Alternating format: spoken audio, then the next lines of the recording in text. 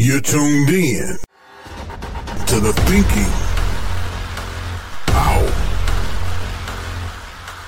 Loud radio show, giving voice to issues that matter to you, featuring author, speaker, and minister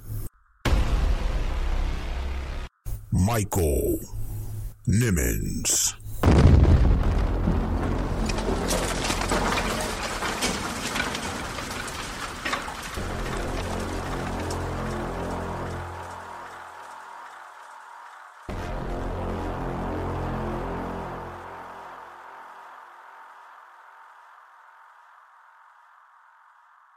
We want to welcome you to a brand new edition of the Thinking Out Loud radio show. We are back. We took a week off to kind of relax a little bit after our birthday, April the 1st, and just get some relaxation. I think it was important that we did that. But we are back, guys, with a brand new edition of the Thinking Out Loud radio show. And this week we're going to be talking about mental health and suicide. This edition is called the Mental Health Matters edition of the Thinking Out Loud radio show. And I'm just so glad to be able to take the time in this week's edition to discuss it. I have a licensed clinical psychotherapist who's also a good friend of mine, Dr. Dwayne Buckingham, who's going to be with us and sharing in an interview we had recently. And was trained, I would like to say I was thoroughly trained, because in the military we get extensive training in a lot of different areas, because the military is a very diverse population of people, right? And so I've actually been trained to provide substance abuse counseling, maltreatment, what we call, mal abuse for families who experience domestic violence. I've been trained in those areas. I've been trained to work with children with early intervention development delays. I've been trained to work with couples and all of this through the military. It's time for the Thinking Out Loud radio show. You've got to fight for your peace at home. You've got to fight for your sanity. You've got to fight for your mental stability. You've got to fight to overcome. You've got to fight to have peace. You've got to fight for your children. You've got to fight for your family. You've got to fight for your loved ones. You've got to fight to defeat depression. You've got to fight to overcome this demon of suicide. You gotta fight. You gotta fight. You gotta fight.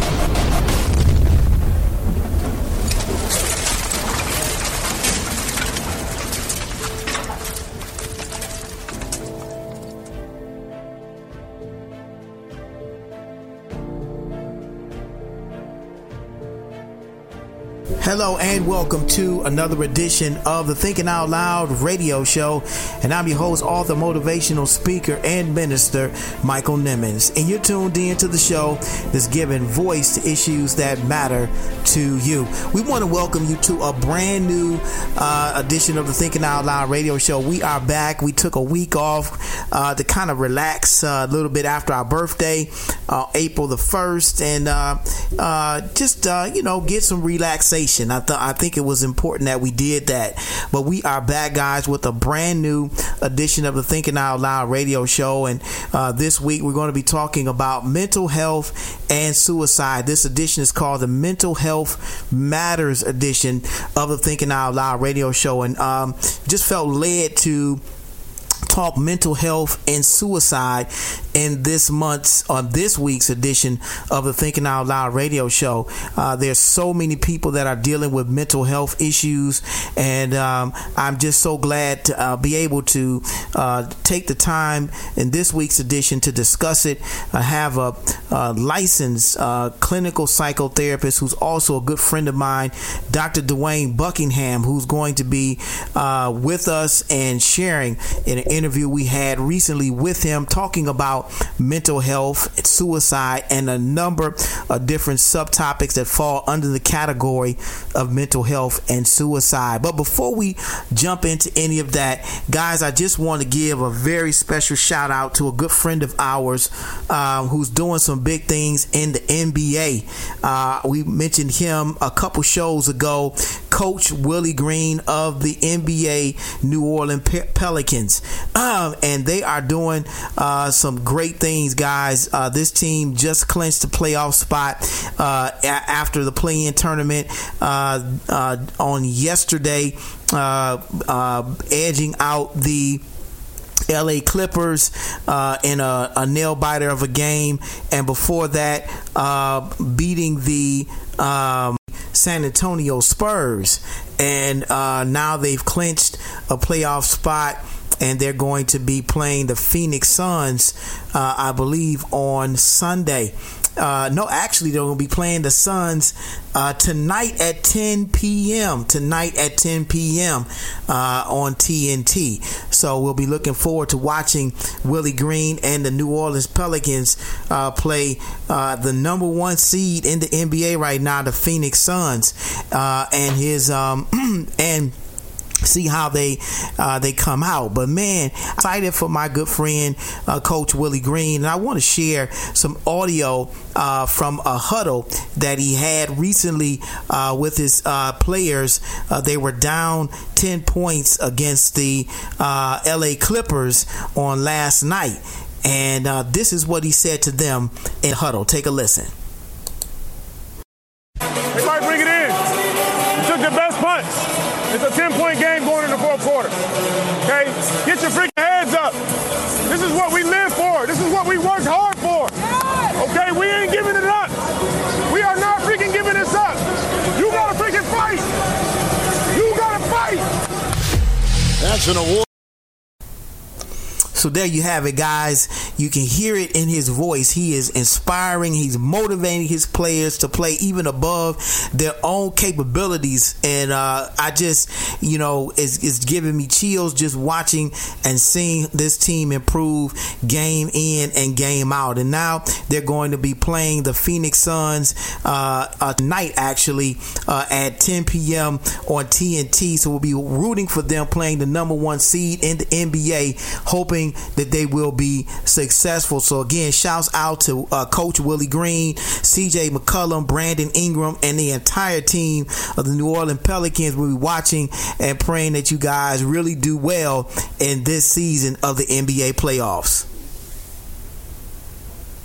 Also, if you or someone you know is contemplating suicide, we strongly recommend you contact the National Suicide Prevention Lifeline at 1-800-273-8255. 1-800-273-8255. The National Suicide Prevention Lifeline is a United States-based suicide prevention network of over 160 crisis centers that provides 24/7 service via toll-free hotline with the phone number 1-800-273-8255. The website is suicidepreventionlifeline.org. We recommend going there immediately. If you're contemplating suicide, you need somebody to talk to right away, call that number again, 1-800-273-8255. Remember, your mental health is worth fighting for. Man, listening to Willie Green's motivating his players in that speech he gave during the huddle there, it really inspired me, so much so that we have a thought of the week that is derived from that, and it's called You Gotta Fight. You Gotta Fight. And it's going to be one that we'll be sharing with you at the end of this week's show, but it's a motivating, empowering, powerful thought of the week that I think ties directly into our discussion about mental health and suicide, because you have got to fight for your mental health. You've got to fight. You've got to fight for your mental stability. You've got to fight for your peace of mind. You have got to fight for it.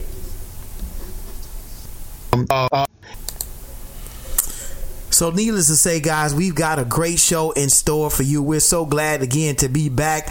And again, we'll be sharing with you an interview we had with our good friend, licensed clinical therapist, Dr. Dwayne Buckingham, talking about Will and Jada, talking about mental health in the Black church, COVID, sports and mental health, and so much more. We have got a great interview in store for you. We're going to get out of the way and take our first break. But when we come back, we're jumping right into my interview with my good friend, Dr. Dwayne Buckingham, licensed clinical psychotherapist, on this week's edition, the Mental Health Matters edition of the Thinking Out Loud radio show. We'll be right back. Hello, my name is Maya Nimmons, and I want you to listen to my dad, Michael Nimmons, on the Thinking Out Loud radio show. Every Tuesday at 8 p.m., available everywhere you listen to your podcast. And now available on the Detroit Praise Network website. You better listen to that little girl, the Thinking Out Loud radio show, giving voice to issues that matter to you. Global advocate, Martin Luther King III. So I think the future is the best probably is yet to come, particularly coming out of this phase right now, coming out of, the last 4 years of being dark and desolate. I mean, the last 4 years theoretically have caused people to have lost faith, particularly if Trump had won. I think we wouldn't have a democracy if this man had been reelected. We bring you the best minds who deliver their best thoughts only on the Thinking Out Loud radio show.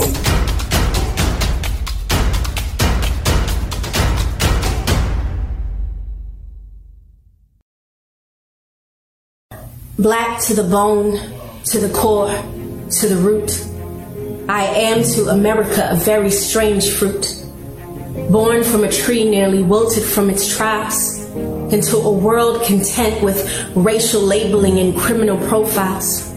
I search for truths that have been withheld from books produced to tell history. And it's a mystery how they missed me, or people like me, when our backs were broken from building this country, and our hands were calloused from sowing seeds upon which men and women would bleed and still not be freed for another 300 years.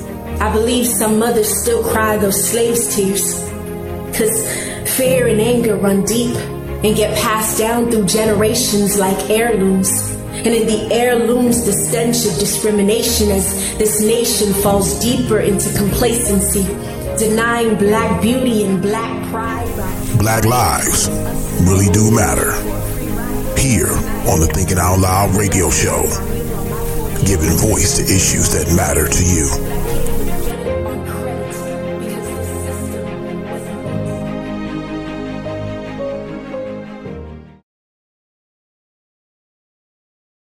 Refined, rebranded, reinvented, reinvigorated, revived. The new MichaelNimmons.com website is finally here, and believe me, it's worth the wait. A state-of-the-art website where you can listen to the Thinking Out Loud radio show podcast, watch Thinking Out Loud TV, read the Thinking Out Loud blog, purchase books and swag, and so much more. Subscribe today and get a free gift on us. Stop by the new MichaelNimmons.com. It is sure to be a thought-provoking experience.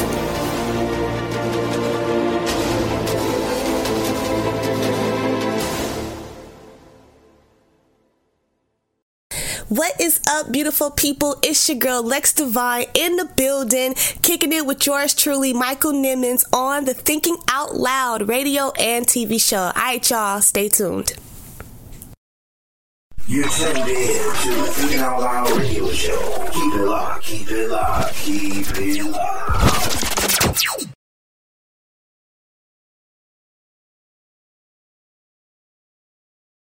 All right, guys, we are back on the Thinking Out Loud radio show, and I have a great guest with us this week. I told you guys this month we're going to be talking mental health and suicide. And I think those are two very important issues that we want to address. And I think we have the right guest for us this week to jump right into it. But before we jump into the interview, let's give him a proper introduction.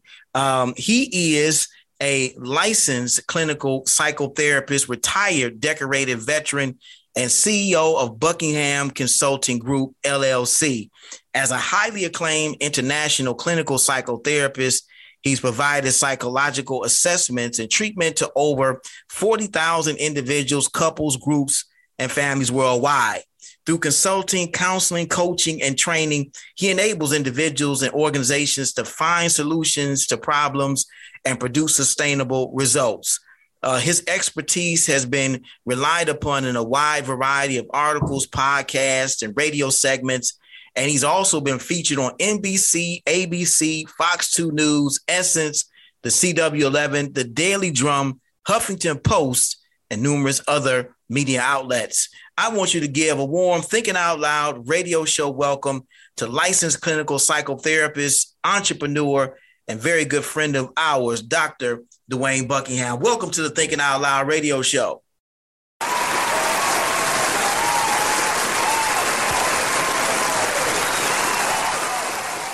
Hey, thank you for having me, Mike. It's good to catch up with you. We have some history. Yes, so we it's do. Good to kind of be here and just talk with you. I appreciate you for inviting me to the show. Absolutely, absolutely. Dwayne, Dr. Buckingham and I go way back, and we'll probably get into some of that throughout the interview. But, and in fact, he's been on the podcast before. We've had him on to talk about mental health in the past. And so I'm, again, very excited, as I said, to have him back. And this month, we want to talk about mental health and suicide, because I believe there's so many people that are dealing with all kinds of mental health issues that, quite frankly, may or may not even are being addressed. And so we want to use this platform to, provide solutions and provide opportunities for people to get the help that they need. So I want to jump off into our conversation this way. You are a licensed clinical psychotherapist. I want you to tell our listeners, what type of patients do you normally see? Okay, well, I pretty much just a little bit of history to understand some of the credentialing. I actually started my career in the military, as you mentioned, decorated veteran, and was trained. I would like to say I was thoroughly trained, because in the military, we get extensive training in a lot of different areas, because the military is a very diverse population of people, right? And so I've actually been trained to provide substance abuse counseling, maltreatment, what we call, mal abuse for families who are experiencing domestic violence. I've been trained in those areas. I've been trained to work with children with early intervention development delays. I've been trained to work with couples and all this through the military. And so I work with a wide variety of different individuals. Now, each one of us as mental health professionals, though, have a tendency to specialize in certain areas. So I actually specialize in trauma work, working with individuals around post-traumatic stress disorder. I also specialize in working with marriage couples, do a lot of marriage couples. And then when we talk about individual counseling, I do a great deal of working with individuals who are experiencing anxiety/depression. My demographic populations, now the populations of people I like to work with, I work with all different backgrounds, but I like to specialize in working with members from the military and veterans, active duty members and veterans, African Americans, because that's the skin that I wear every day. And then, I also provide a lot of therapy to women, whether it be married or individual, white, black, or whatever. But those are the demographics of people that I work with. Okay. All right. And, as I said, we're seeing that, mental health is becoming a topic of conversation, in a growing topic of conversation here lately. And we plan to really take some time to address that in this week's podcast. But historically speaking, when we're talking about the Christian church, for example, when you talk therapy, this was a subject that has always been considered taboo. We didn't talk about therapy. It was prayer. We prayed about it. We gave it to the Lord, and He'll work it out. We didn't address it with anybody other than God in most cases. And so my question really deals with the evolution of the Christian church and how therapy is viewed now versus then. Is therapy still considered taboo in the Christian church? And if so, why? And if not, why not? Yeah, I think that's an excellent question. I think it's extremely taboo still to this day. Now, I'm going to use this to say we've made progress. And we know that it's taboo in the fact that spirituality has been the way that has helped Black people throughout history. If we trace it back to slavery, all up through civil rights, we've always leaned on spirituality and praying as a way. And so psychology and then that other piece, praying, have always been on opposite, sides of the fence. Right. So, historically, we've had that and we held that because it's been foundational. Now, when I say it's taboo, but we've made progress, we have made progress because I actually do work with pastors who have actually brought me in to deal with mental health issues. And they understand that there is a difference between psychology and the secular world and the spiritual world. And so I actually created a program called the Academy for Pastoral Psychological Care, where I actually teach pastors how to balance theology and psychology. And so we've made progress in that area that I've gone into several churches. I work with pastors, as a matter of fact, and I help them because I provided some statistics to pastors of looking at some very popular pastors who've actually committed suicide. Right. And so I've always gotten the question, like, if the people who are leading the flock, and if they are vulnerable to suicide and they are the pastors, what can we do? And the answer is mental health. So that's what I mean by we've made some progress in the church, because I've worked with at least 20 churches and provided services to the pastors of those churches on mental health issues. And tell us about some of those conversations. I mean, you say you work with 20 pastors, and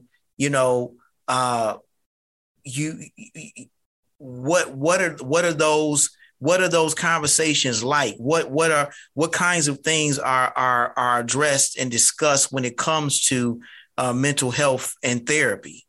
Right. So with these pastors, what I teach them, and it is interesting because, as you know, some of our leaders go through theology school, and then some of them are just called into the ministry. Right. And so they don't, all pastors are not equal in terms of their training. Correct. So with that being said, there is a different development in terms of their spiritual walk. But what I actually teach them, and what I like to help them understand, is that when we talk about the threefold of man, we talk about the soul, the psyche, and then we talk about the spirit, the overall body, right? So what I actually teach them is that the Greek word for psyche is soul.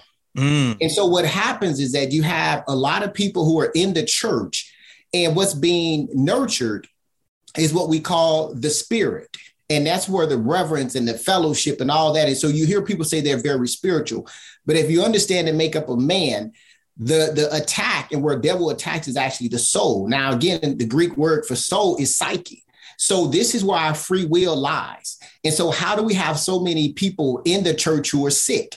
Because they are surrounded in reverence and preaching and fellowship, and they're building up the spirit, but nothing is being done to nurture the soul, which is the psyche. So the way I enter with these pastors and understand that you can have a person in church and they can be Holy Ghost and shouting and screaming and be depressed at the same time, because that's where the free will is in the psyche. So what I'm helping them understand is that when we have mental health issues, it has nothing to do with the person's belief and their faith in God, because we were born into sin, which means your flesh attacks, and the world attacks your flesh, and it attacks your mind, which is the soul. So that's how I've been able to bridge it with them. And it shows up because they come to me saying, Dr. Buckingham, I'm depressed. I have all this pressure on me as a pastor to make sure that finances are done right in the church, that we can pay the bills in the church. I have all this responsibility to come to me and make sure that I can pray for those who are sick. And you know what? At times at night, I'm crying myself. Mm-hmm. Mm-hmm. So they are shining in the light and they're suffering in the dark. And many of them will say to me, the conversations would be, I cannot talk about my home mental health because in the church, we have a tendency to be judgmental. And so the minute that the pastor talks about anything that makes him or her feel like they're not walking on cloud nine because they believe in God, they're going to be judged. The fear of judgment is the flock is going to leave. Right. I'm going to lose members. Right. That is tied to, if we're going to keep it really real, it's tied to a lot of things. I'll be able to do outreach for the church because it needs money to keep. So it's a whole cycle of things that they're kind of like dealing with. And so instead of them coming up and saying in the pulpit, you know what, I am suffering, they hide it. Right. Because they themselves don't want to be judged by the flock. And to add to that, not just the judgmental part, but the pastor, because they are the leader, they're the face in many cases of what God looks like to their to the flock. If they show any signs of vulnerability to the flock, then that means that in the flock's mind that the pastor themselves are weak, that they're not where they're supposed to be, and that, you know, maybe there is there isn't this God thing isn't what it's cracked up to be, you know, because if he's having problems, then and he's the one trying to encourage me and lift me up, and he's going through, then, you know, where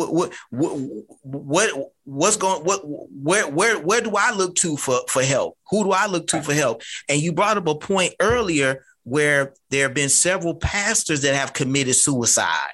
And I know when I heard about that, and when I heard about, you know, pastors that have overdosed with drug abuse, you know, that are pastors in front of congregations that they're preaching to and ministering to every single Sunday, and yet they have their own private battles, you know, again, I know, speaking from experience as a minister and a pastor in that capacity, that is just the human side of that person that, like you said, we all born into sin and we're all dealing with things, but the congregation is looking to that leader to be their strength and looking to that leader to be the face of God for them, not understanding that all have sinned and fallen short of the glory of God. So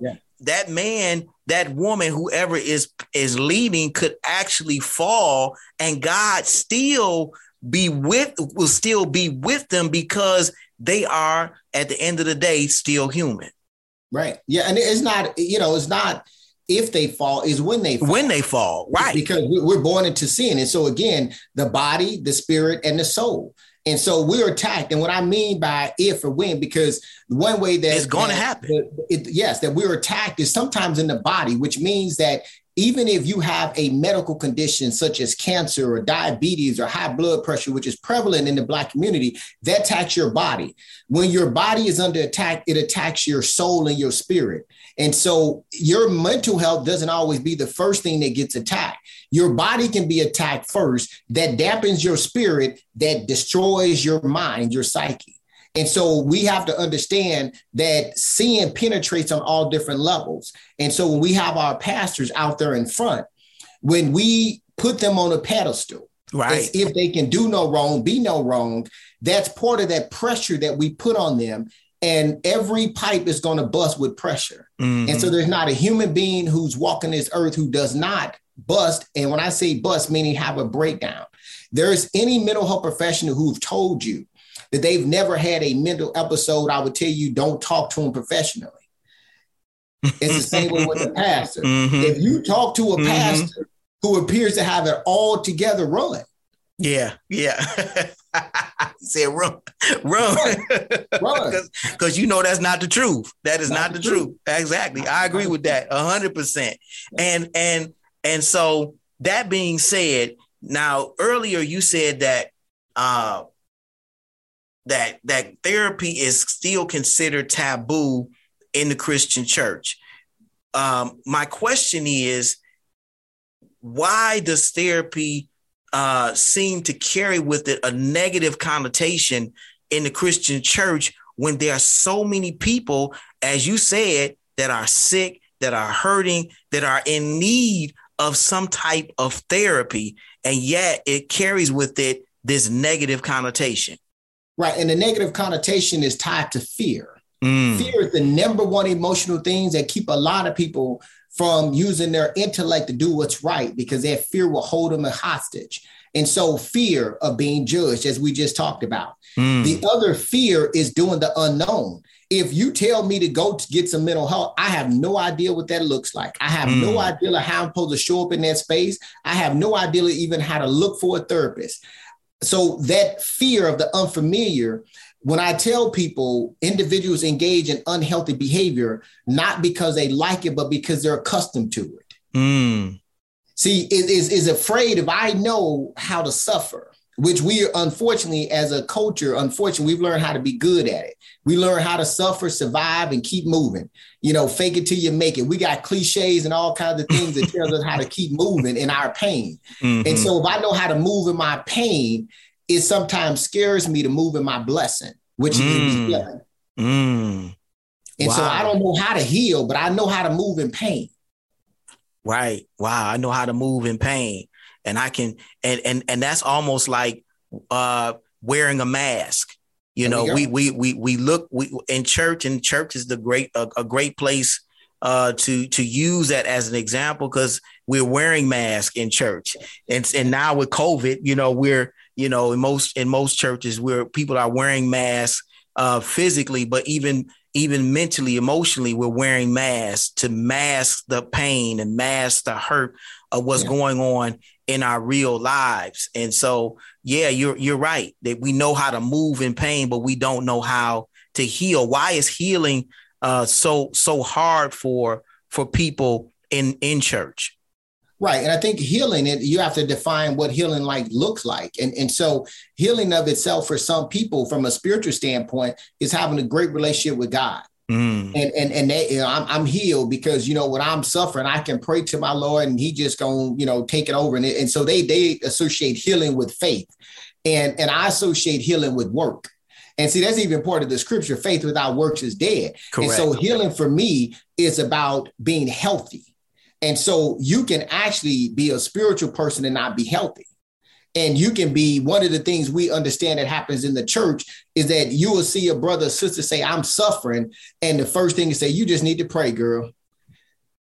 Not you need to get some professional help. Not that you need to process that pain. Just pray about it, give it to God, and he'll take care of it. So what Christianity has done for us in the Black community is that it's created a group of what I call them passive believers.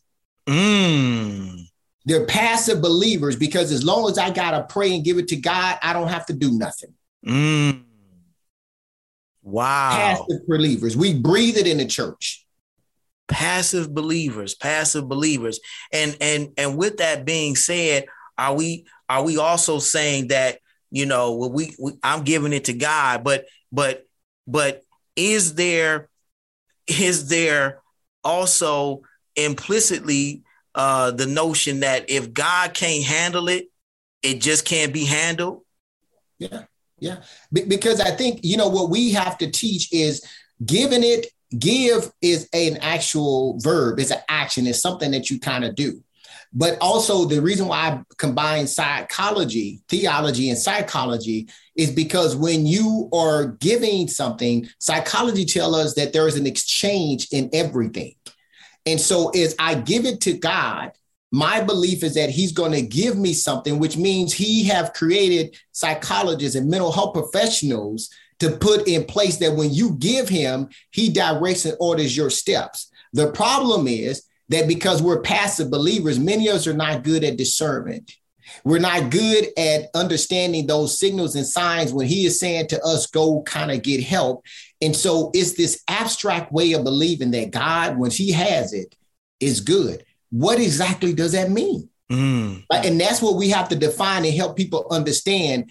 What does that actually mean? And then what will happen is that many would take scripture. They'll go to the Bible and they'll pick Job did this, or they'll pick something and they'll try to take that story and relate it to their situation without no application, without no contextual reference to their situation. And so I just think that, a lot of people go into the church to heal, but the definition of healing is sometimes tied to a passive faith.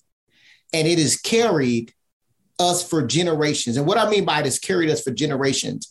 If you understand our history, the one thing that the white man gave us during slavery was a Bible, because a Bible teaches to be passive. And when I'm not saying the Bible teaches it, I'm saying the way that the man teaches it. I'm not saying the Bible in of itself, but if man doesn't teach you the application of how to use scripture and apply it to your life, it becomes a passive tool where all I have to do is pray and hope.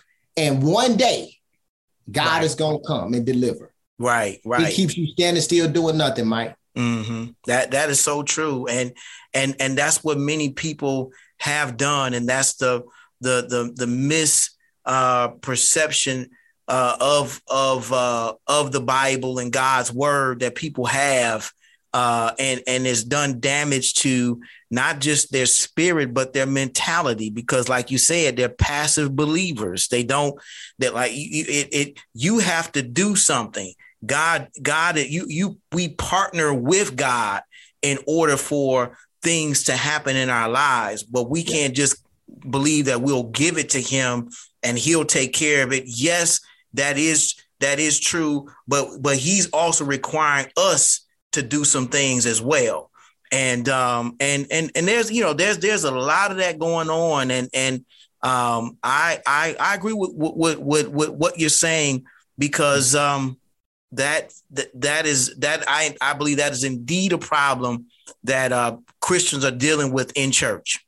Yes. God gave us one of the greatest gifts ever.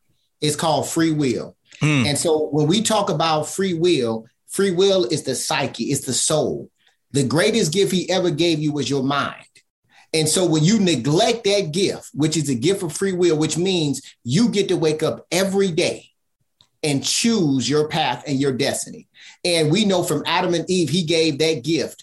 And so when we say that he takes care of, he does take care of, but he doesn't always take from you, which means he allows us to operate. And so when we are suffering and when we're in pain, that gift that he gave us gives us the ability to make decisions to go get some help. But that gift also allows us to suffer in darkness. It's a gift that if you abuse that gift, that he does not demonstrate or he did not dictate how you use that gift. Because we know, if we believe that he's all power, he does all which we do, we know that he can actually stop and prevent things from happening. But what he does not do is that he's not an Indian giver. When he gave us the gift of free will, it was ours to have. So he can, and he will, and he maybe does intervene at times. But why do bad things happen to good people? Because he also allows us to use our free will. That's true. That is so true. And people typically in the Christian church, and even those that are on the outside looking in, want to victimize themselves and blame God for everything. And, it's God's fault that I'm this way, and it's God's fault that this happened to me. But, instead of looking introspectively at themselves, because again, like you said, he gave us free will, but with free will comes consequences for those choices that we made. And it's not God's fault that we made those choices, because he gave you free will just like he gave it to everybody. And whatever you do with that free will is either your fault or it is a consequence or fault or reward that goes along with that, because you also have the ability to follow his will for your life. And with following his will comes the reward of doing so. But when you decide when you choose to do your own thing, then guess what? You'll get rewarded, but it's the consequence that goes along with that. And Yeah. And people don't understand that. Yeah. There we go. When you choose to neglect your mental health, you choose to inflict pain on yourself and others. That's the choice that you're making. Wow. When you get to wake up and dwell in your depression, dwell in your suicidal thoughts, dwell in the fact that you are suffering from financial distress, and you dwell in that and choose not to get help, you inflict pain on yourself and everybody in your circle. That's a choice that you make. Now, individuals say, Dr. Buckingham, finances plays into how we get mental health. A lot of things play into how we assume mental health. But what I'd also say is that how you figure out how to be resourceful is also part of your mental health, because there are resources that are free. The church, in some of the churches that I go into and I work with the pastors do provide some forms of mental health counseling in their congregation and have access to it. Now, that is something that's available to you, but the issue becomes you're afraid to walk through that door of being judged again. So some of us have resources available and we still won't use the resources. That's a choice. That's a choice. I know you guys are enjoying my interview with Dr. Dwayne Buckingham, licensed clinical psychotherapist. He's with us this week talking about mental health and suicide on this week's edition of the Thinking Out Loud radio show. Guys, we're getting ready to take our first break. When we come back, we're jumping right back into my interview with this great psychotherapist and entrepreneur, my good friend, Dr. Dwayne Buckingham. We'll be right back. It's the Thinking Out Loud radio show. You're listening to the Thinking Out Loud radio show with Pastor Michael Nimmons. Don't you dare touch that dial.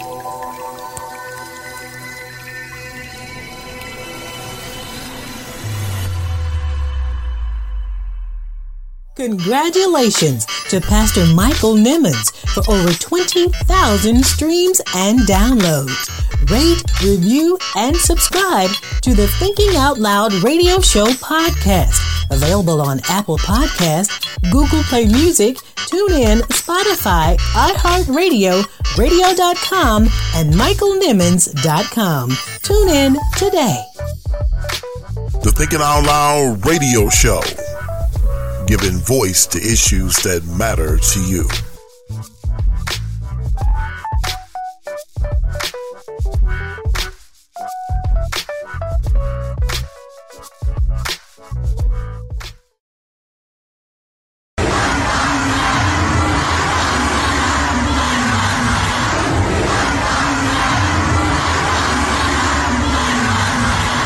The people have spoken.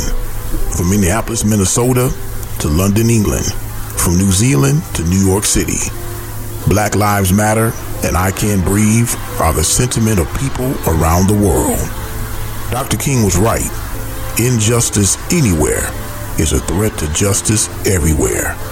We must do everything we can to continue to march, protest, and rally for justice. Let us march on until victory is won. An important message from the Thinking Out Loud radio show.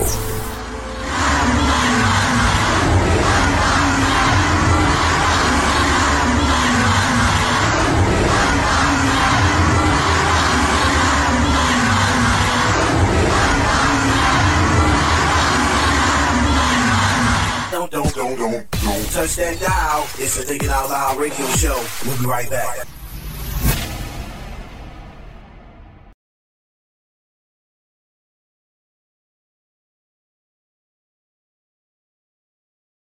All right, guys, we are back, and I'm enjoying my conversation with my good friend, Dr. Dwayne Buckingham, who is a licensed clinical psychotherapist on this week's edition of the Thinking Out Loud radio show. And we were talking in the first segment about, mental health and the intersection of mental health and the church, and particularly, is it taboo in the church? And, in this discussion, it was determined that it's still considered taboo and still in many circles in the Christian church.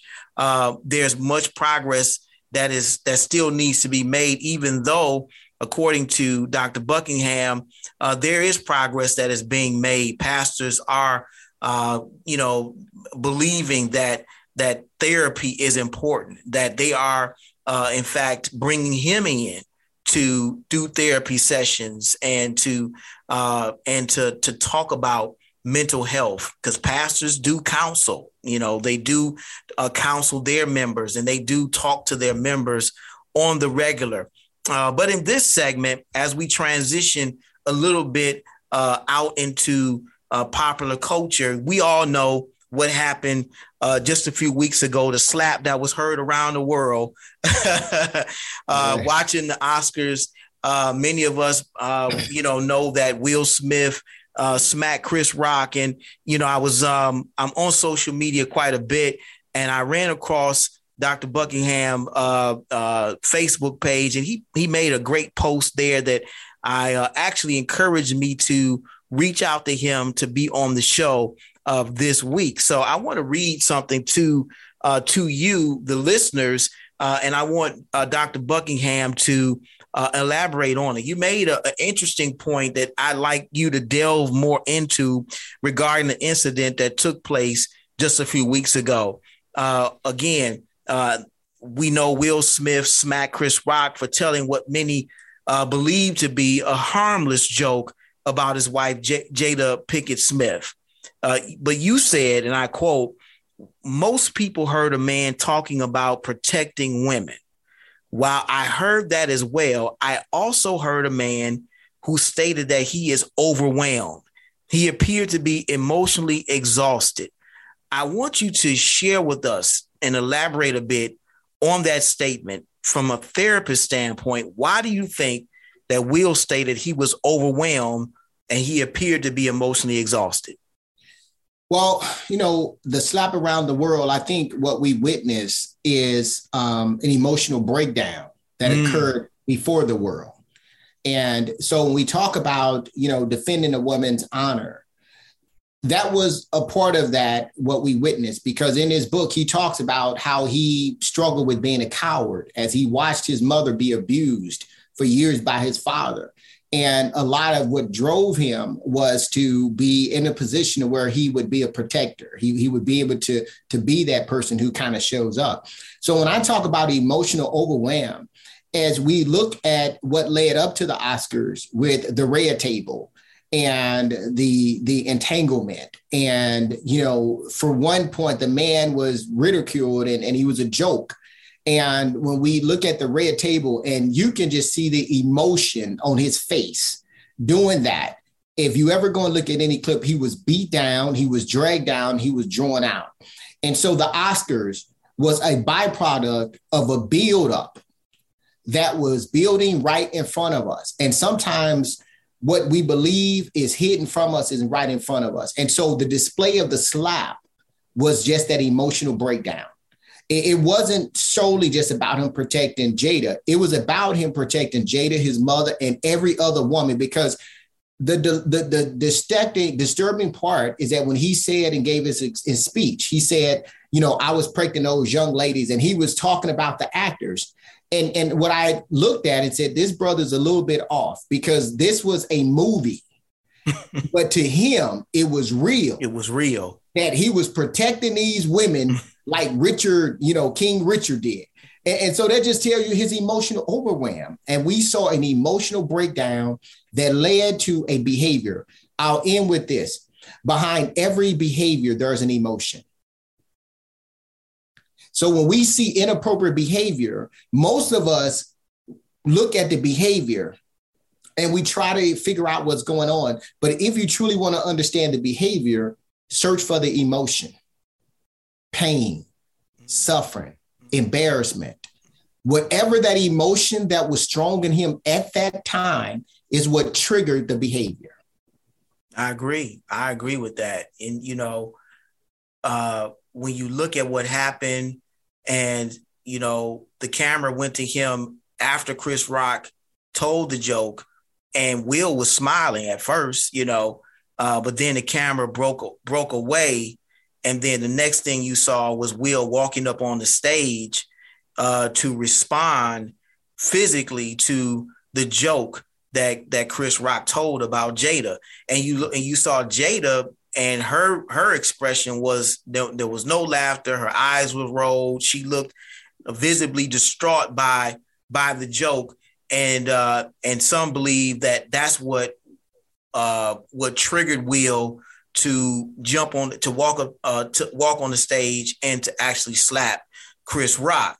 So, I want to know, do you think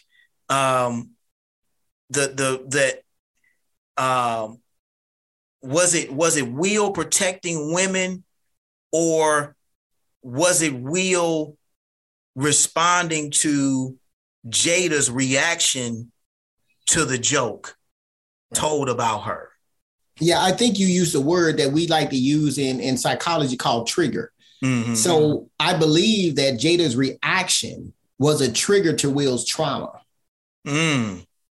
So that's what we witnessed, is that it was a trigger to previous times of when he did not do what he thought he should have done. And so if I was to be a wow on the fly, if I could interview Will, I would predict in that moment, that impulse, he saw that reaction from her. It triggered really quick, because when we have a trauma brain, the trauma brain processes faster and quicker than most of us are realizing what we're doing. And the reason why it does that is because if we have actually had a history of trauma and we have not gotten any kind of help, the brain is not wired to process anything but that trauma. And so that's how we jump into fight or flight.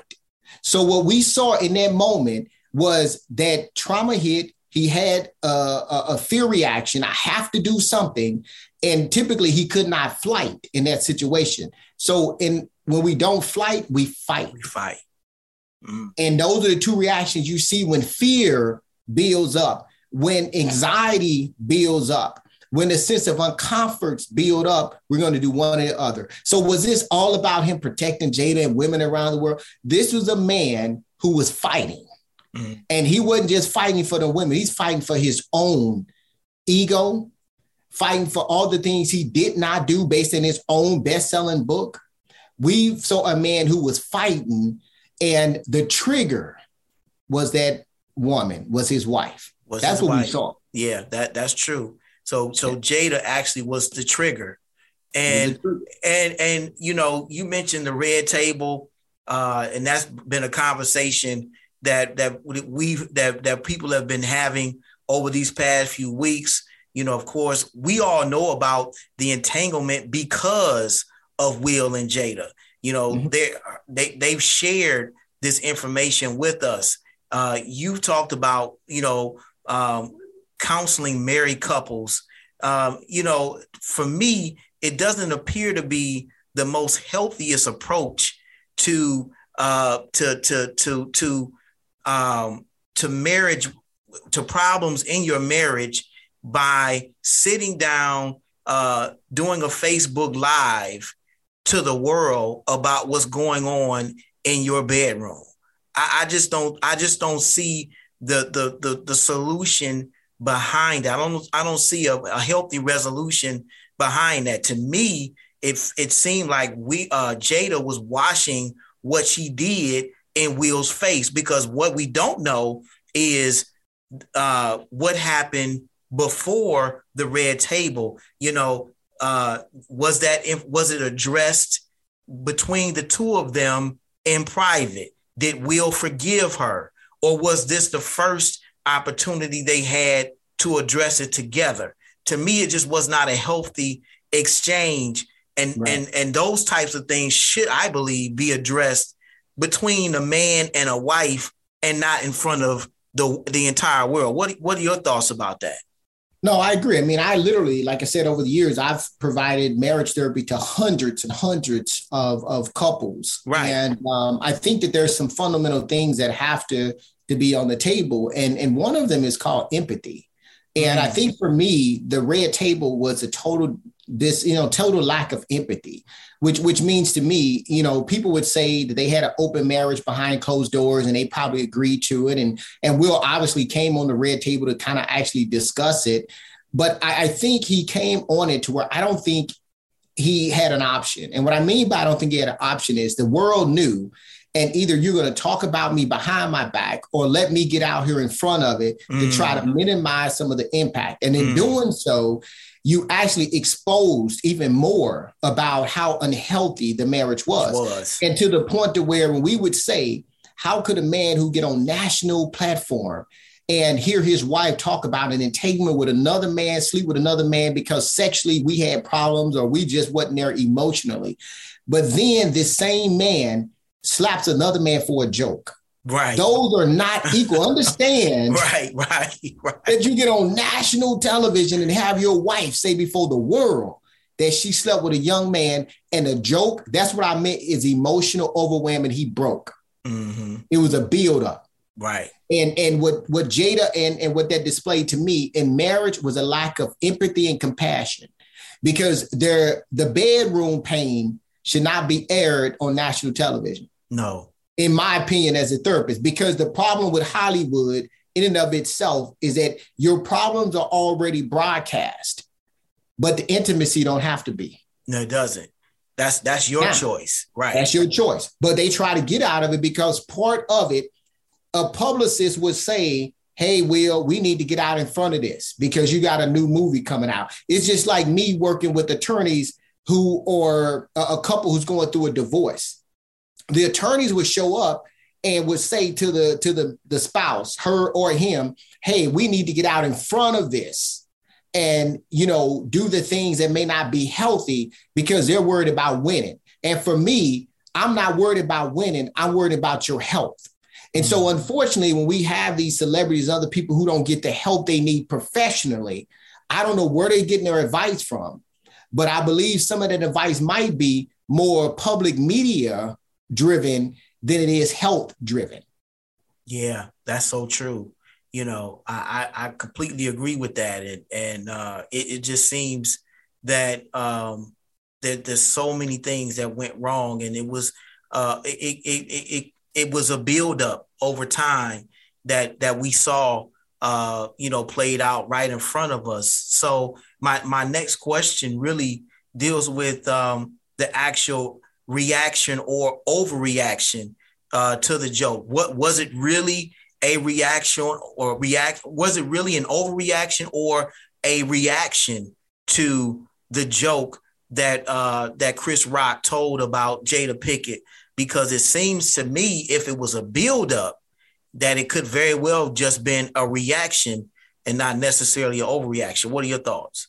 There we go. I agree with you 100%. When people say it's an overreaction to an insensitive joke, because people say, well, the joke was insensitive. Let's not disregard the fact that many believe that the joke was insensitive. And I think if you understood the joke, was it insensitive? I think, in this culture of cancel, everything is insensitive. Mm-hmm. So, we can probably debate and argue over that, but everything is insensitive around the particular joke. And then I think the idea that they say they didn't necessarily know that Chris Rock knew that she had a medical condition. Correct. In the first place, is if to say that many believe it wasn't Will intended to attack her medical, but to do what he did as a comedian, which is to make joke. And as we know, there have been worse, unfortunately. Right. So to answer the question, was it an overreaction? I say that it was a build-up reaction that appeared to be an overreaction to something that was mounting. I mean, that's just the end of the day. To me, that's my perspective, is that it was a mounting issue. And the reaction, if we want to use the word just over, it was a bit much for the actual joke, in my opinion, because I just believe it wasn't just about the joke. Yeah, I agree with that. So how would you, if you were in that situation, how would you have handled it? How would you have, Chris Rock is talking about your wife, made a joke about your wife, and you're in this public sphere. How would you have handled that situation? Right. That's an excellent question. Before I say that, though, too, I want to say this. We need to be careful that we don't condemn Will, Because when we're talking about this man, and if I'm saying that he broke down, and if we're saying that we have to be able to confront mental health, why do we not put this in the box of mental health as opposed to a man who was famous and made a worldwide mistake and now we're crucifying him? So I just want to say that, because when I look at more of this media, and some people as a Black man like to see a downfall, and I'm going to say that public, some like to see a downfall. And while we all agree, and I agree that it was wrong, violence is never the answer. So my first response, do I think that was appropriate response, and would I have done the same? Now, that's $1 million question. Would I have done the same? If I was in Will Smith's shoes and had the emotional distress that he had and was in that moment, I don't know if I would have done anything different. So let's keep it real. Now, it's easy for me to say, as a person who's sitting back and examining it, that it was wrong. And I could say intellectually, I would have stood up or potentially went up, got the mic without physically slapping him and saying, hey, brother, that's inappropriate or whatever. And that would have been a way to handle it. I could have actually just stood there in my seat and then said the same thing he said, keep my wife's name out your MF Ma, without any violence. That could have been a way of handling it. Now, if he would have used that, some people would have said, okay, there was no violence, but Will was totally inappropriate because he used profanity. The point is, we're going to always find some way to critique what another individual could have done. What I would like to frame this in is, behind every behavior, there is an emotion. So all I'm saying is that as we discuss this and we continue to discuss it across these many platforms, is we're talking about mental health. So if we're talking about mental health, the question I would have for everybody who's looking is, does a person who have a mental health break get a pass? Or does he get crucified to the 5th degree, to where we make it not being ever to make a mistake publicly? That's a good point. You know, should he get a pass because he had a mental health issue? But you know, I could also see where some people would think that that's a pretty subjective type of question, because any response people could say is mental health related. You know, they could say, well, and it doesn't necessarily have to be, because mental health is not something you can sort of quantitatively determine, you know. Right. But your point, I understand your point that you know, we definitely should give him the benefit of the doubt that there was something more going on there than what we saw, because he was really not just responding to the joke, but it was a buildup of a greater experience or experiences that had happened prior to that led him to respond that way. Which brings me to my next question, because just days later, after the Oscars, Will might have been hit with a spirit of contrition and decided, you know what, I'm going to resign from the Academy to kind of, like you said, get out in front of this punishment that's coming, because it was an unprecedented type of response to a joke. And he was on a worldwide stage. I mean, everyone, it was global. The Oscars is not just in this country, right, but it's around the world. And so the Academy was going to take the time to determine what kind of punishment they were going to hand down to Will. But just recently, we saw that the Academy decided, even after Will resigned from the Academy itself, to ban him from the Oscars for 10 years. I want to know from you, do you think that punishment was fair?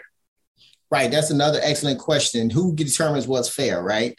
Especially when we're talking about, I'm gonna call it a mental health crime. That's what I put this in the category. Will created a mental health crime. Okay. All right.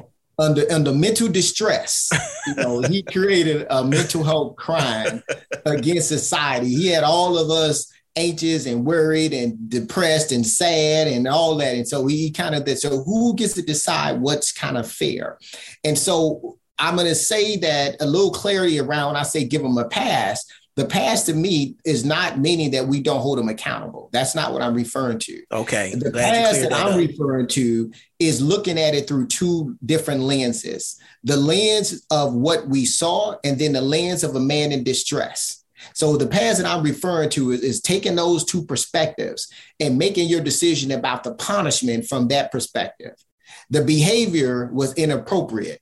And then the emotional distress that led to that behavior, take that in consideration, and is all I'm saying. And so do I think that it was fair that he resigned and then later they banned him for 10 years? What's fair is, again, to your point, is subjective. And what else could have been done? And someone else could have given him another punishment and we say that's not good. So it's all subjective. All I would say is that I think the amount of distress that Will is experiencing, I think, to me, is punishment, because there's no doubt about what that man did and where he's at. And I even think I saw something where, whether it was fake news or not, what Jada was saying, she wished he had not done it. So now, if we're just talking about what's fair in terms of punishment, who the hell cares about an Oscar? We're talking about a man's emotional well-being for the rest of his life. And now, from his perspective, a woman that he protected, if it's real news or fake news, he said, I wish he wouldn't have done it. Let's talk about fair in that. Let's talk about the punishment psychologically, what he has to endure. Right. Because he, you that's a good point. I think I saw that as well. And if he was going up to protect her honor, and then she comes out later to say, I wish he wouldn't have done that. You talk about a man's hands being tied. Like, well, I'm doing this to protect you. You're not going to even stand by me in the midst of all of this. That is crazy. I'm just baffled by not just what happened, but their relationship. On so many levels, because it doesn't seem like, he supports her, but he doesn't seem to appear to get the same support that he gives to her from her. I just don't feel that from her. And that's an unhealthy relationship in my view. Right. What keeps, and so this is what we have to understand about unhealthy relationships. When I do a lot of domestic violence work, and so we never think about men who are in domestic violence situations or relationships, right? Because 80% of domestic violence, when we look at gender speaking, is men who are the perpetrators and women who are the victims. Correct. But can it be the opposite? And so the other thing about domestic violence is that we look at physical, but domestic violence is not just physical in nature, it's emotional. So that goes in both directions. So can a man be abusive? Can a woman be abusive emotionally? And the answer to that is yes. And so if we peel back and look at a relationships, if we can say that maybe they're not beating on each other physically, but if I was a fly on the wall in their marriage or doing therapy, I would say there's probably some emotional abuses coming in both directions. And then, so why do people stay in unhealthy, abusive kind of situations? Back to our culture is that we learn how to move in pain. We don't always know how to move in help.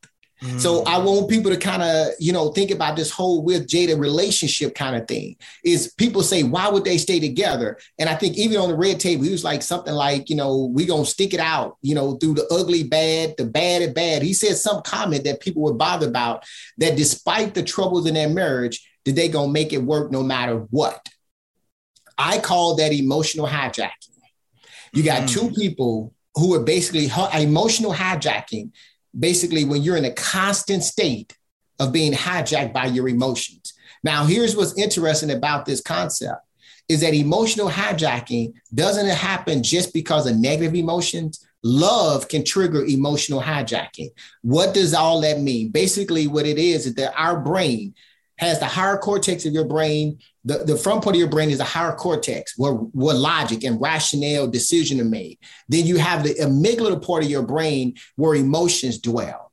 And so in everything that happened with us, it moves through our spinal cord up through our brain. But before we get to the front part of your logical part, it has to filter through the amygdala, the limbic system where emotions lie. So here's the deal, Mike. If people are in a heightened state of emotional distress all the time, their ability to make good, sound, rational decisions are disabled and hampered 80% of the time. Wow. Thus, why a woman can stay with a man who abuses her, or a man can stay with a woman who abuses him. Constant state of emotional row by emotional hijacking. It goes in both directions. So when you look at unhealthy relationships, when I told you behind every behavior, there's an emotion, if you ain't getting help to deal with them emotions, you can't get help to salvage behavior or even a relationship. Wow. Guys, I know you're enjoying my interview with this distinguished doctor, licensed clinical psychotherapist. My good friend, Dr. Dwayne Buckingham, is with us on this week's edition of the Thinking Out Loud radio show, and just been enjoying our conversation. We're getting ready to take another break, guys. When we come back, we're going to jump back into our interview with Dr. Dwayne Buckingham. You don't want to go anywhere. You're tuned in to the Thinking Out Loud radio show. We'll be right back.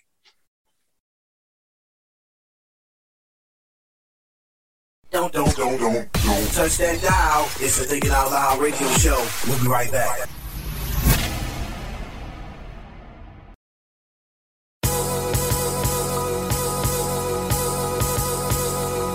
This is Michael Eric Dyson, and when I'm in Detroit, I listen to the Thinking Out Loud radio show, dropping that knowledge, giving that inspiration, giving us that enlightenment. Nobody does it like Brother Michael does it. Do your thing. Holla. Peace. The Thinking Out Loud radio show, giving voice to issues that matter to you. Vision should be the next book you purchase. Written by radio host and minister Michael Nimmons. Vision is an insightful, thought-provoking book that is also a helpful tool in getting you to see your life through God's eyes. Vision.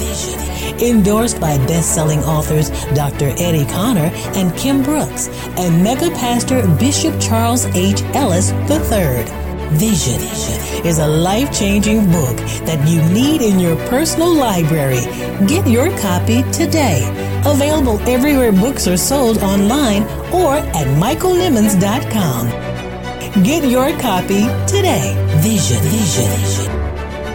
Stay tuned for more motivation, more inspiration, and more empowerment on the Thinking Out Loud radio show. Keep it locked.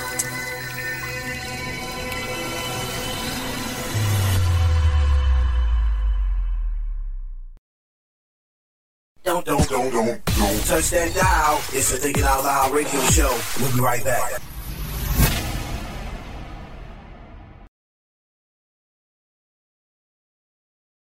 I know you're enjoying my interview with licensed clinical psychotherapist, my good friend, Dr. Dwayne Buckingham. He is here with us on this week's edition of the Thinking Out Loud radio show. And we've been talking about a number of different issues and topics concerning mental health. And particularly in the last segment, we talked a lot about Will and Jada and what happened at the Oscars. But in this segment, we're going to transition into talking about COVID and mental health. We've talked a lot about the physical aspects of the COVID-19 virus, but I want to talk about COVID-19 and the mental aspect of it. You know, I am double vaxxed and I have the booster, and I, along with many people, have gotten vaccinated to take care of the physical impact of the virus and trying not to get it and trying not to spread it, and wearing masks and all kinds of other things that are being done to prevent the spread of COVID-19. But very little has been talked about when it comes to the mental aspect of this virus and how it has impacted us, not just as individuals, but us collectively as a country and even around the world.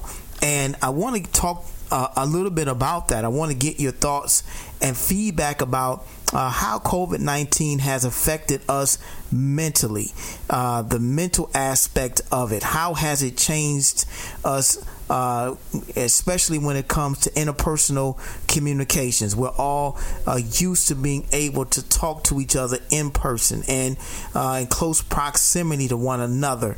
And COVID-19 has changed that in many respects. To replace that interpersonal communication, we have integrated it with now Zoom, or replaced it with Zoom and Teams video applications to kind of reduce some of the effects of the impact of this COVID-19 virus.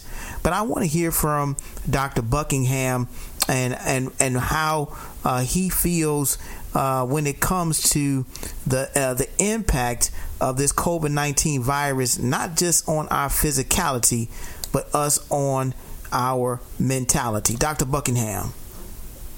Yeah, I think those numbers unfortunately have increased due to COVID, because COVID, what it did to us mentally is that I think it created a worldwide anxiety culture. And an anxiety culture is basically when people are consumed by the unknown. And so the COVID did that. COVID was, if I get it, will I get sick? How sick will I get? If I get it, would I die? If my loved ones get it, will they die? And so when we have this unknown, this great deal of anxiety, which anxiety is a mental health issue, and it devastates quite a few people. Also, I think COVID showed up from a mental health perspective through depression, because people were isolated, and individuals who had outlets by being interpersonal now was isolated, and they had no ways of dealing with feelings of helplessness and hopelessness.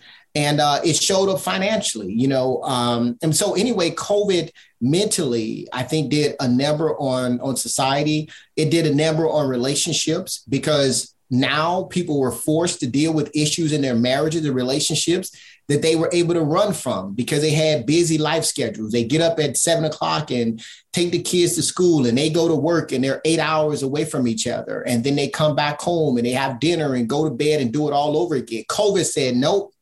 You know what? The fact that we have poor communication, the fact that we are in love and we love each other, but not in love, we got to deal with this thing now, because I'm waking up to you every day. Mm-hmm. And so COVID, it demonstrated a lot of things and brought about a lot of mental health issues that was not necessarily being addressed. All that being said, do you think we'll ever return to some sense of normalcy with interpersonal communications as it relates to COVID-19? What are your thoughts on that? Well, I mean, that's a great question. Will we turn of a sense of normalcy? And I think because of technology, we weren't there anyways. I think technology had already broken down the barrier. And to your point, it has only just been used to kind of work through some of the COVID-19 issues. But I don't think we get back to a sense of normalcy. In my opinion, we've been broken for a while when it comes to that interpersonal ability with all the social media platforms. It was broken anyways. Wow. And then we look at, iPhones. I mean, people would text you before they'd call you.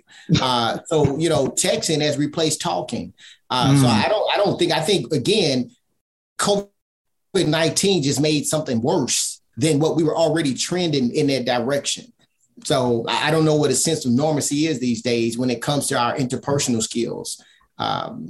They are declining, and they have been declining with the rise of technology anyways. Wow. So, I know you guys are enjoying my interview with licensed clinical psychotherapist, my good friend, Dr. Dwayne Buckingham. And we've been talking about a number of different issues and topics, all under the umbrella of mental health. And I want to throw something else in the mix here.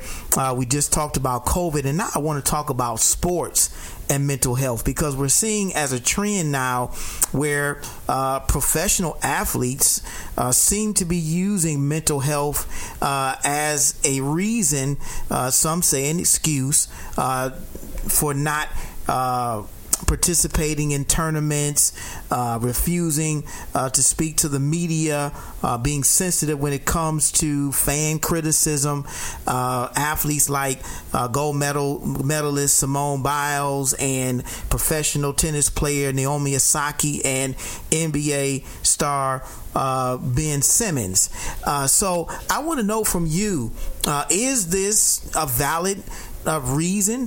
Does sports and mental health intersect, or is this generation of athletes not as mentally tough as prior generations, or is there something else going on here? I have my opinions of this, but I want to know what your thoughts are about this, Dr. Buckingham.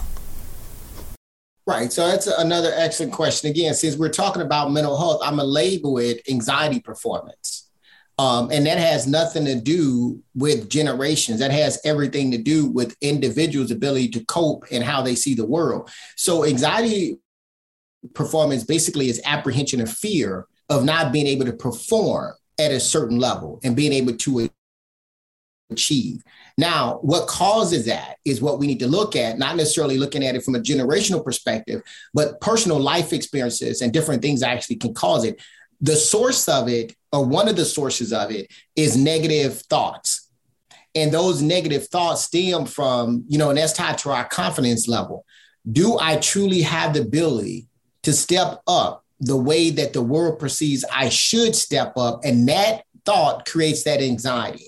That when they start to think that, what if I fail? What if I'm not as good as they have paid me to be? And that, what we call, ties into self-fulfilling prophecy, where you literally can be skilled, but because of the anxiety, you can underperform. So we want to understand the complexity of the mental health issue around that. Now, when it comes to, are they mentally weaker than, I would say the athletes of the Jordan era and some of those? Again, I don't know if I would say weaker or stronger. I would say, again, that processing is different for each individual. Now, society has also shaped and influenced, I believe, whether or not and to what extent individuals experience anxiety performing. Social media, as we know in Michael Jordan days and whatnot, we knew how great he was. We definitely had the media. I was a Michael Jordan fan, but we did not have Facebook. We did not have Twitter. We did not have every move that you made, whether it was professional or personal, was advertised on every made. We did not have that. And so what I would say that does influence the mindset. I know you've enjoyed my interview with my good friend, licensed clinical psychotherapist, Dr. Dwayne Buckingham. We've been so happy to have had him on this week's edition of the Thinking Out Loud radio show as we discussed mental health and suicide and a number of issues and topics related to these two main categories of mental health and suicide. But before we let you go, Dr. Buckingham, I want you to share with our listeners how they can get in touch with you, how they can reach out to you if they are in need of some counseling, if they're in need of some therapy.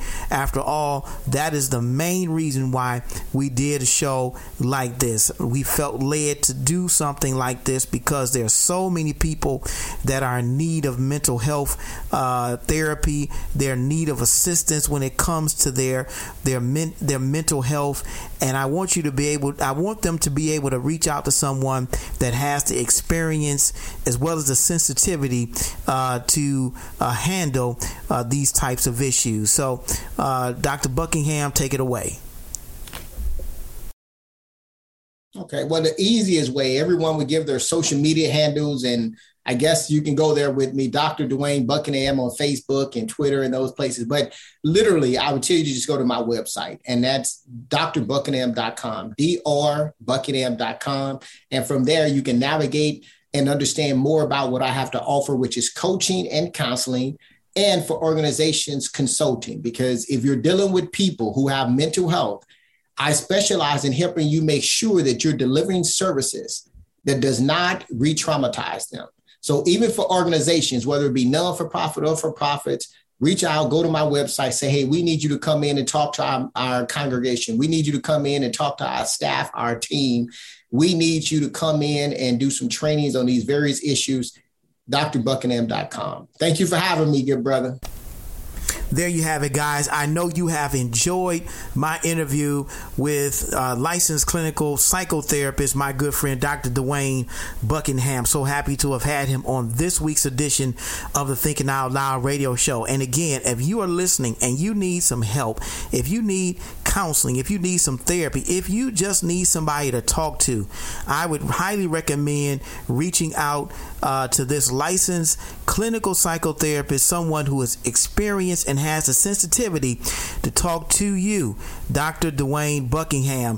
DrDwayneBuckingham.com is the website. I highly recommend you reach out and get the help that you need today. Thanks again, Dwayne, Dr. Buckingham, for joining us on this week's edition. We wish you nothing but success in all that you do, man. May God continue to bless you. It's the Thinking Out Loud radio show. We'll be right back. You're listening to the Thinking Out Loud radio show with Pastor Michael Nimmons. Don't you dare touch that dial.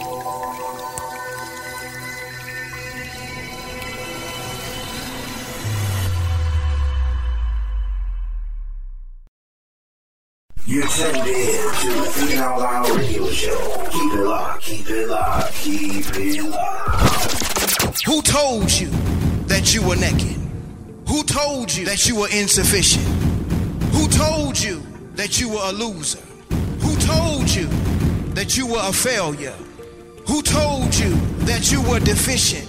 Who told you that you were nothing? Who told you that you were worthless? Who told you that you had no value? Who told you that you to believe? Who Told You That You Were Naked is a dynamic, empowering, and inspiring book about identity that is a definite must-have. Pastor Nimmons talks about an identity crisis that dates as far back as the Garden of Eden. You don't want to miss these powerful insights into not just the problem of this identity crisis, but the discovery of the spiritual solution. Get your copy now, available on Amazon for just $14.95 or by visiting michaelnimmons.com. Like a victim when you are already victorious.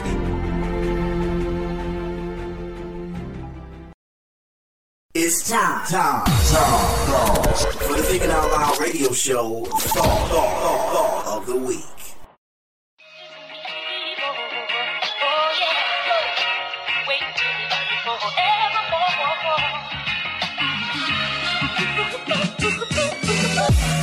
Hey, what's cracking, Planet Earth? It's your boy Griff, comedian, author, motivational speaker, entrepreneur, philanthropist, but a Jesus Christ lover. You understand me? And you're listening to Thinking Out Loud Radio with my homeboy Michael Nimmons. Check him out right here. Go ahead, Mike. Give him that good. The Thinking Out Loud radio show, giving voice to issues that matter to you.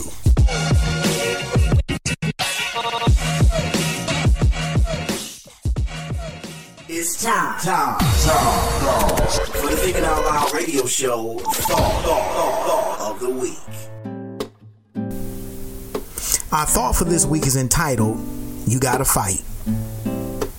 The scripture declares in 2 Corinthians, the 10th chapter, and verse number 4, For the weapons of our warfare are not carnal, but they are mighty through God to the pulling down of strongholds, casting down imaginations and every high thing that exalted itself against the knowledge of God, and bringing into captivity every thought to the obedience of Christ.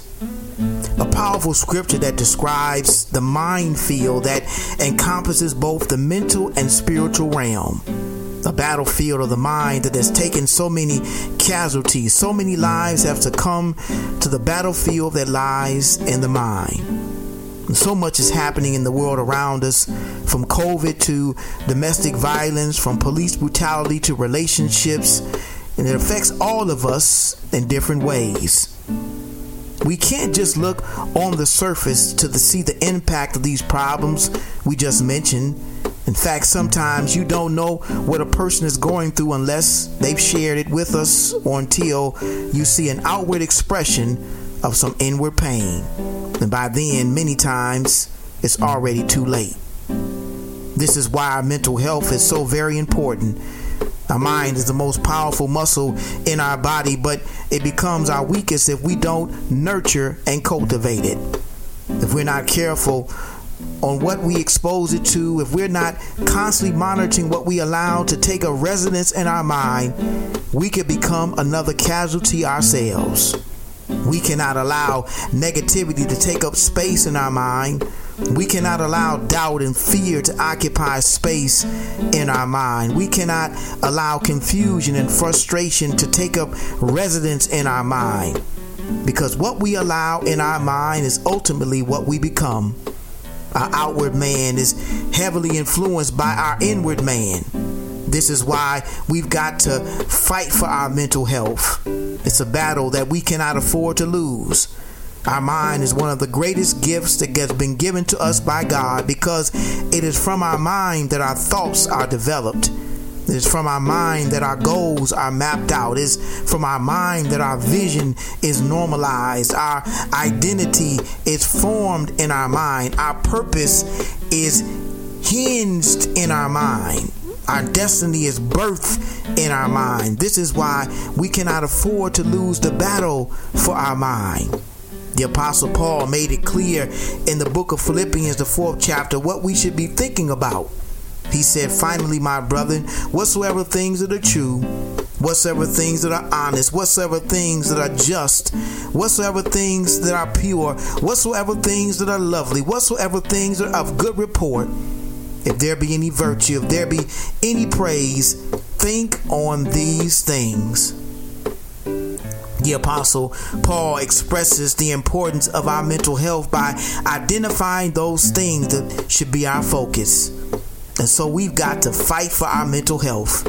You've got to fight for your peace of mind. You've got to fight for your peace at home. You've got to fight for your sanity. You've got to fight for your mental stability. You've got to fight to overcome. You've got to fight to have peace. You've got to fight for your children. You've got to fight for your family. You've got to fight for your loved ones. You've got to fight to defeat depression. You've got to fight to overcome this demon of suicide. You got to fight. You got to fight. You got to fight.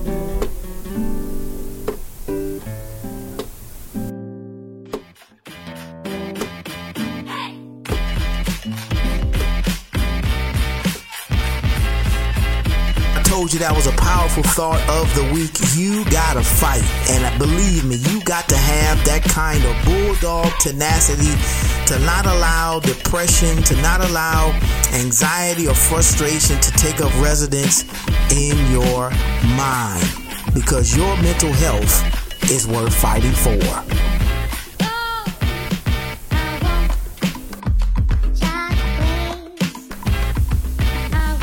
I want to give a special shout out to my good friend, Dr. Dwayne Buckingham, licensed clinical psychotherapist, for being with us on this week's Mental Health Matters edition of the Thinking Out Loud radio show. We truly, truly appreciate you. And if you're listening and you are in need of counseling or therapy, we highly recommend that you contact Dr. Dwayne Buckingham. Just go to his website, drbuckingham.com. That's drbuckingham.com, and someone will be happy to get your information and put you in touch with this licensed clinical psychotherapist that I'm sure will get you the help that you need to get through whatever it is that you're going through. Also, if you or someone you know is contemplating suicide, we strongly recommend you contact the National Suicide Prevention Lifeline at 1-800-273-8255. 1-800-273-8255. The National Suicide Prevention Lifeline is a United States-based suicide prevention network of over 160 crisis centers that provides 24/7 service via toll-free hotline with the phone number 1-800-273-8255. 1-800-273-8255. The website is suicidepreventionlifeline.org. We recommend going there immediately. If you're contemplating suicide, you need somebody to talk to right away. Call that number again, 1-800-273-8255. Remember, your mental health is worth fighting for. Thank you again for tuning in to this week's Mental Health Matters edition of the Thinking Out Loud radio show. We truly appreciate each and every one of you. And again, we hope this show blessed you. We hope this episode blessed you and what we discussed was a benefit to you. If it was, be sure to like and even subscribe to the Thinking Out Loud radio show. Let somebody know what's going on right here on the Thinking Out Loud radio show. We really try to do our best to give you quality content, bringing you the best minds, giving you their best thoughts right here on the Thinking Out Loud radio show. Remember to rate, review, and subscribe to the Thinking Out Loud radio show. Your support helps us to increase our exposure across the World Wide Web. Well, guys, we're getting ready to get out of here. But until next time, always remember, if you think it, you can believe it. If you can believe it, you can see it. If you can see it, you can be it. If you can be it, you can achieve it. The power rests within you. The mind is the most powerful muscle in your body. Use what you got to get what you want. The power is in you. It's the Thinking Out Loud radio show. Thank you for listening.